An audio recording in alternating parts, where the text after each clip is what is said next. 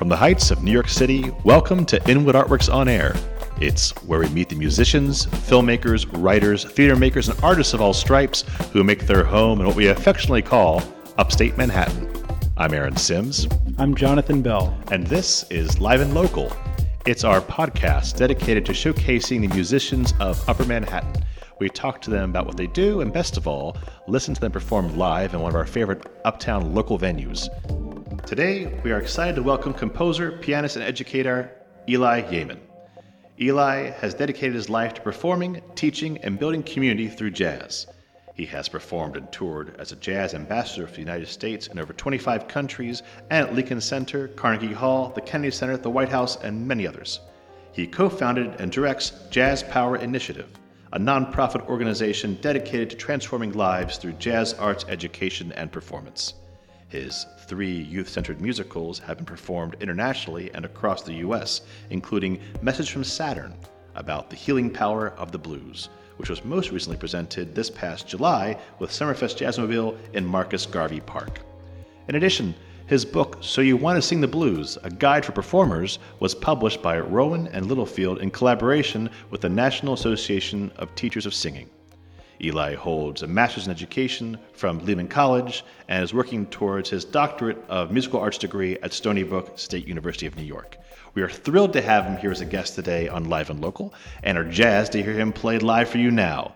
Ladies and gentlemen, Eli Yeaman.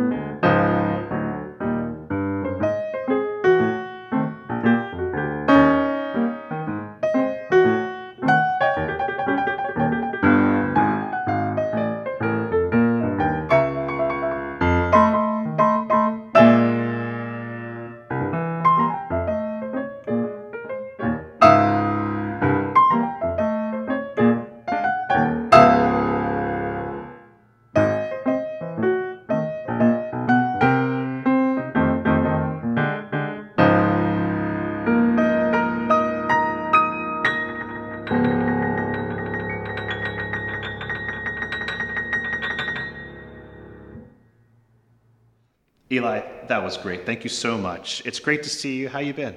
Great. Thank you. You bet. Great to be here, Aaron. Would you mind telling us what you just played for us? Sure. That was Blues for Alice by Charlie Parker, followed by a nod to Round Midnight by Thelonious Monk, and used that as a prelude to my own composition, Me and Lulu. Well, one thing, no one's ever going to accuse you of, like, not having enough fun while you play. That's one thing that jumps out right away, is sort of a infectious, almost like not childish, childlike love for what you're doing. It just emanates freely. Sure. So it's just great to see someone having so much fun doing what they love to do. Well, So as an educator, I'm sure that kind of helps get things over as well. Yes, it certainly does. My mentor, Walter Perkins, once told me, he said, "Baby Sweets, our job is to make people feel good. That is our job." So if we're having fun, then people listening are going to have fun That's too. a good mission. I love that. I picked that out of your somewhere in my rabbit hole of looking at your work from way back when. I picked that quote out, and that's amazing. I'm curious, when did it dawn on him? Did he say? I don't know. But Walter, all the years I knew him, just carried so much joy with him. He brought it on the bandstand. It was just unrelenting. And I was even thinking this morning when he used to tell me, I thought of this as I woke up today. He said, "Baby Sweets, when I get up, I say, thank you, Lord, for giving me one more day. Will you please show me how I can help somebody today?" And I thought about the same thing today. I said, because when you have that spirit, you have an unrelenting, renewable source of energy and sense of purpose. And so I'm so grateful for Walter for sharing that with me. Well, it's what a blessing to have had that sort of person in your life to influence you and direct you. This is always in these sessions that we have here, Aaron and I, it's always a small sampling that we're getting, of course, when people play for us. So how to extrapolate from that is always a bit of a challenge for me. But it seems that you're pretty, well, among other things, you are you are much more than an appreciator. You are an executor of lots of different jazz styles. The stride thing, you're quite fluent and comfortable with that. And of course, in your little condensed bio here, the New Orleans thing is in there. My sense is just that you're very versatile in terms of stylistically with jazz, which may correspond perhaps with your being an ambassador for jazz, as you describe yourself. An ambassador for jazz, one of many, not requirements, but maybe one thing that would help to be an ambassador of jazz is to have a somewhat encyclopedic comfort with the different schools of jazz. Well, it's interesting you say that, Jonathan. Thank you. I don't really see myself as exceptionally versatile because, to be honest with you, I don't play pop music really. I don't really play keyboards. I pretty much only play the piano. I heard some organ this morning, made me think, man, I should learn how to play the organ, but I don't really play the organ. So I think there are people who are much more versatile than me, but maybe what you're picking up on is my interest in some of the older styles of the music, and they're varied. Right. Yes. It's not just old jazz is one thing. It's stride, right. It's bebop. At this point, bebop from the 40s is old music. Like museum. Although if you compare it to Mozart, it's like was written yesterday. Right. Right.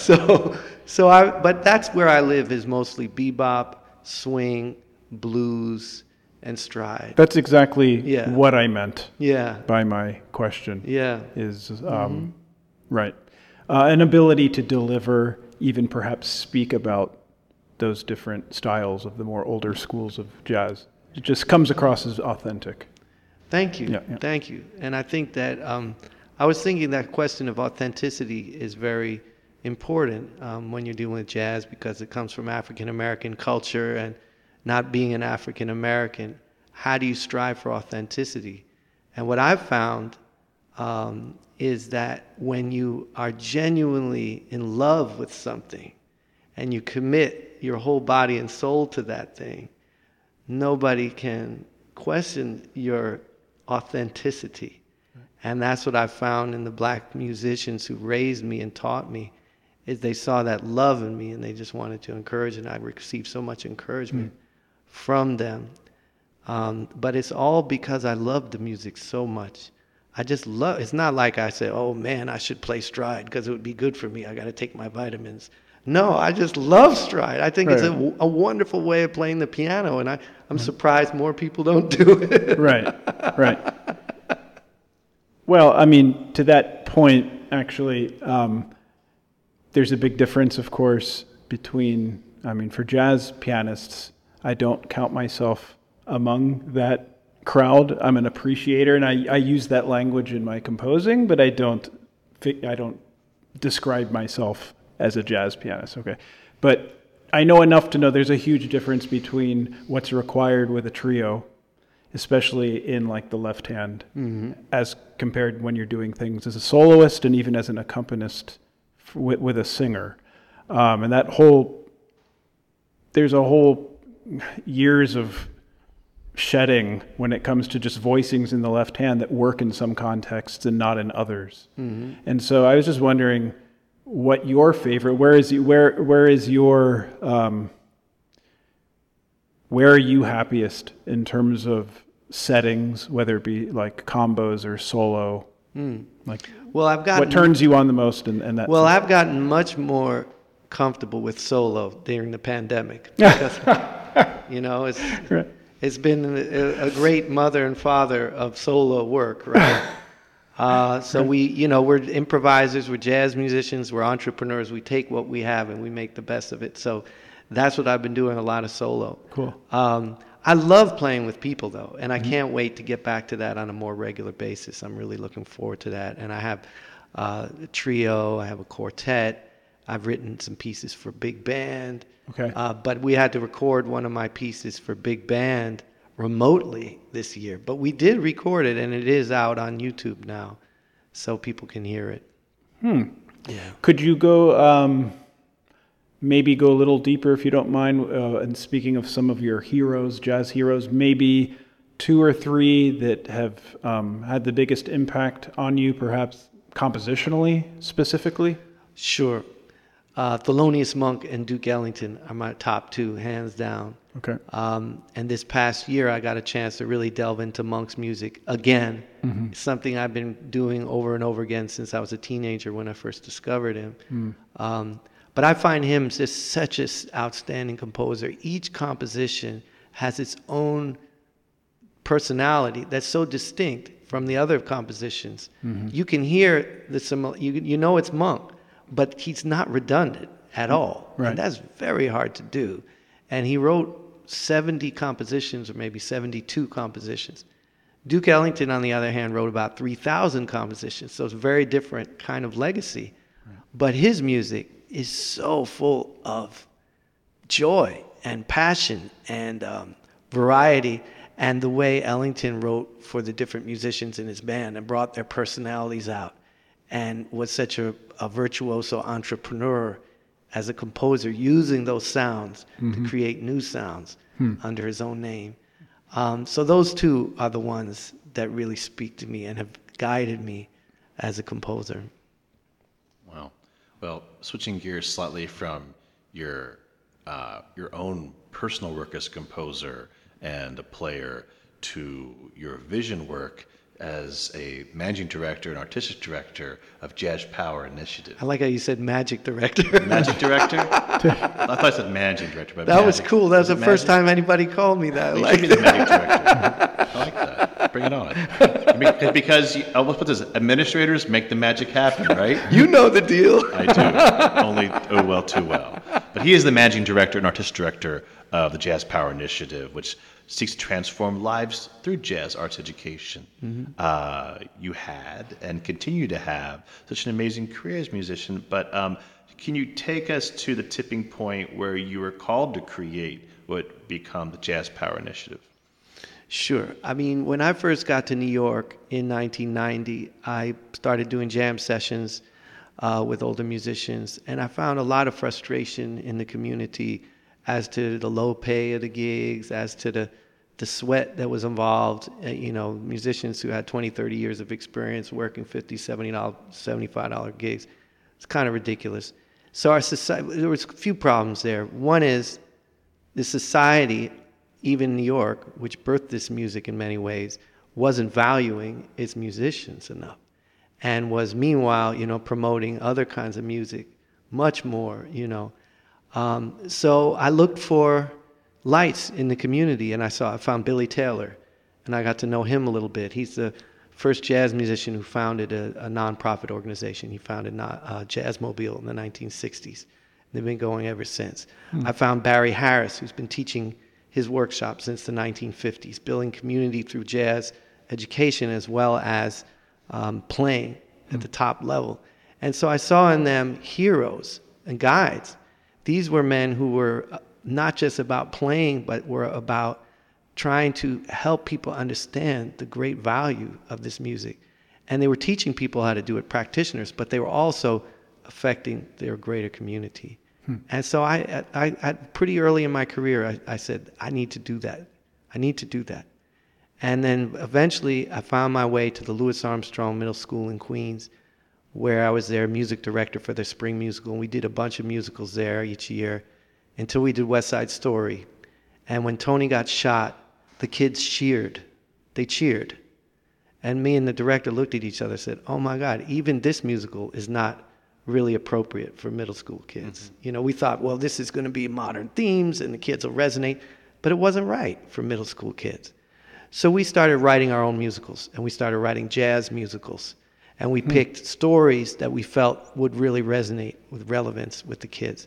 And we premiered 5 jazz musicals in 5 years, and then we went and revisited. And we got literally thousands of children involved in jazz through this effort at the Louis Armstrong Middle School. And somewhere in the middle of that, I realized, it was a miracle. Every time we did an original jazz musical at this school and played it for 1,800, people, 1,500 student body, 300 family members, had over 70 kids involved in the cast, musicians, and crew. I was like, every time we did it, I pinched myself. I said, is this real? An original jazz musical in the Department of Education school? I said, oh my God. But I knew at some point somebody put the kibosh on it. So we founded a nonprofit organization right quick so that when the kibosh got put, we could keep on trucking, Yes. I do know. I do. And I wanted to mention, like I said earlier, a Message from Saturn is one of those. That's right. You just had done with Jazzmobile, right? Yep. That was our first collaboration. How cool was that as far as like a full circle moment for you, right? Man, it was amazing because Billy Taylor, an influence. I met him when I was in high school. I got to know him. He was a mentor. He encouraged me so much. I've been talking with Robin Bell Stevens, who runs Jazzmobile, for almost 10 years about what could we possibly do together. And we've talked about a lot of things and bounced ideas off. And finally, we landed on this. And then the pandemic happened, and we still managed to do it. It was one of the first live outdoor major events in New York City. We had 1,000 people there. We did our version of Message from Saturn with a fantastic professional band, different members of my youth group. We had ages 10 to 68 on stage, all together performing. And we got a standing ovation from Jazzmobile, which is like the hippest jazz audience in the world. If that's not anybody lifting the kibosh, I don't know what. You know what I mean? It's good to have them on your side. Oh, man, I thank them so much. It really meant the world to us.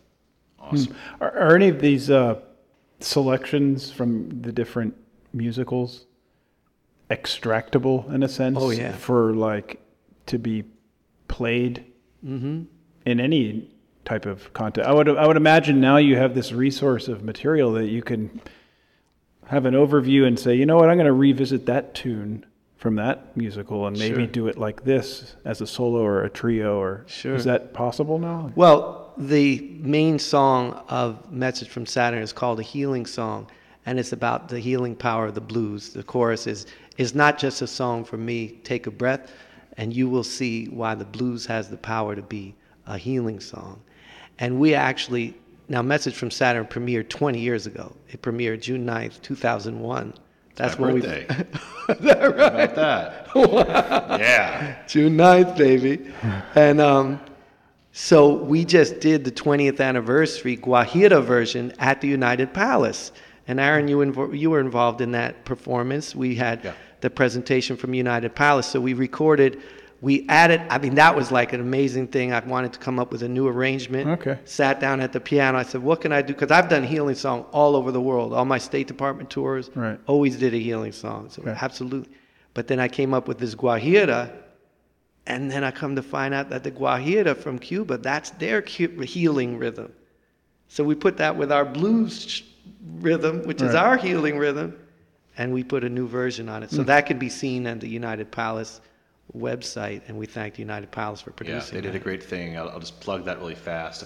If the United Palace doesn't mind, and you don't mind, Not at all. Eli and I, are amongst other, we'll just say, groups, people, leaders in Northern Manhattan art scene, were asked to be part of this Uptown Artists at the Palace feature about artists and groups who hadn't stopped working during the pandemic. And this program is indicative and representative of what we did during the pandemic. And we haven't stopped doing this every single week. We bring you on air. So you listeners, you know exactly what I'm talking about. So we featured Laura Varela, one of our podcast guests from December. And she sang a wonderful aria from our podcast from, I believe it was from Samson Delilah, actually, the one we did from that. And Eli was on there, and so many other great people, and Annette Aguilar. Annette Aguilar was on there. I don't want to name names because I forget all of my name of them all. But it was a great lineup. Speaking of jazz people, Annette, of course, and it was truly wonderful, and I think these shows deserve to live on in whatever format. You know, you can make them applicable for the circumstance, and that's, I think, also a really great thing about jazz music too, is that, and the blues, we'll say as well. You know, it's very universal to many moments in life, and you can maybe tweak it here and there, but the song still remains the same, and because our hearts are and joy never leaves us, right? And the circumstances we're given, so. It's flexible music too, you know, and that's one of the things that makes jazz so suitable as a modern voice for modern living, is that it can change as our world is changing all the time. Absolutely. Speaking of majestic venues, I would be remiss not to ask. Oh, it's not every day that a musician friend of mine says, "Hey, I've got a gig this weekend at the White House."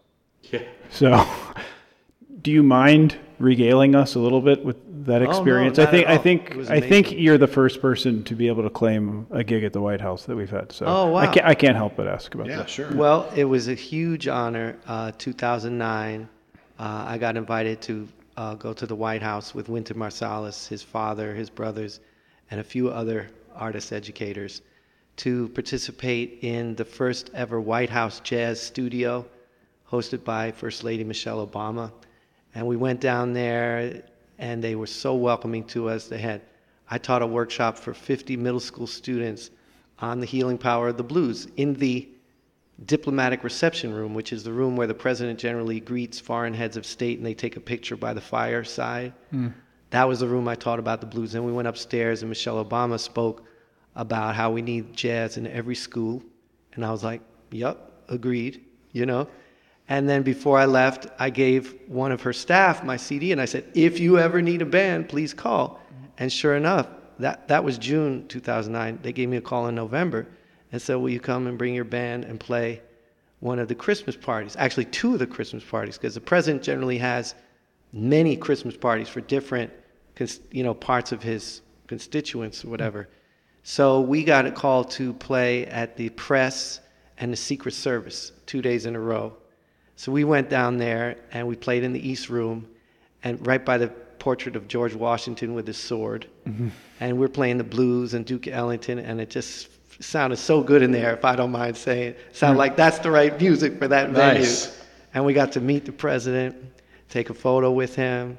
It was an amazing, and then they called us the next day and said, will you come back and play for the Friends and Family, President Obama? And we were like, yes. You don't say no to the president. You don't say I'm booked that day, sorry. Yeah, it was great. Let me check my calendar, yes. Right now, absolutely. What a great story. I mean, those are memories, and, you could thank your mentors for bringing you to that moment, right? Absolutely. And they were so encouraging, and I had some correspondence with Michelle Obama afterwards.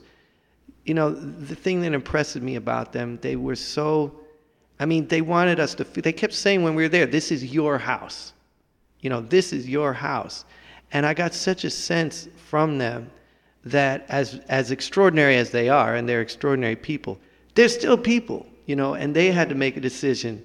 Like I was saying earlier, Walter said, Lord, please help me know how to help somebody today. You know what I mean?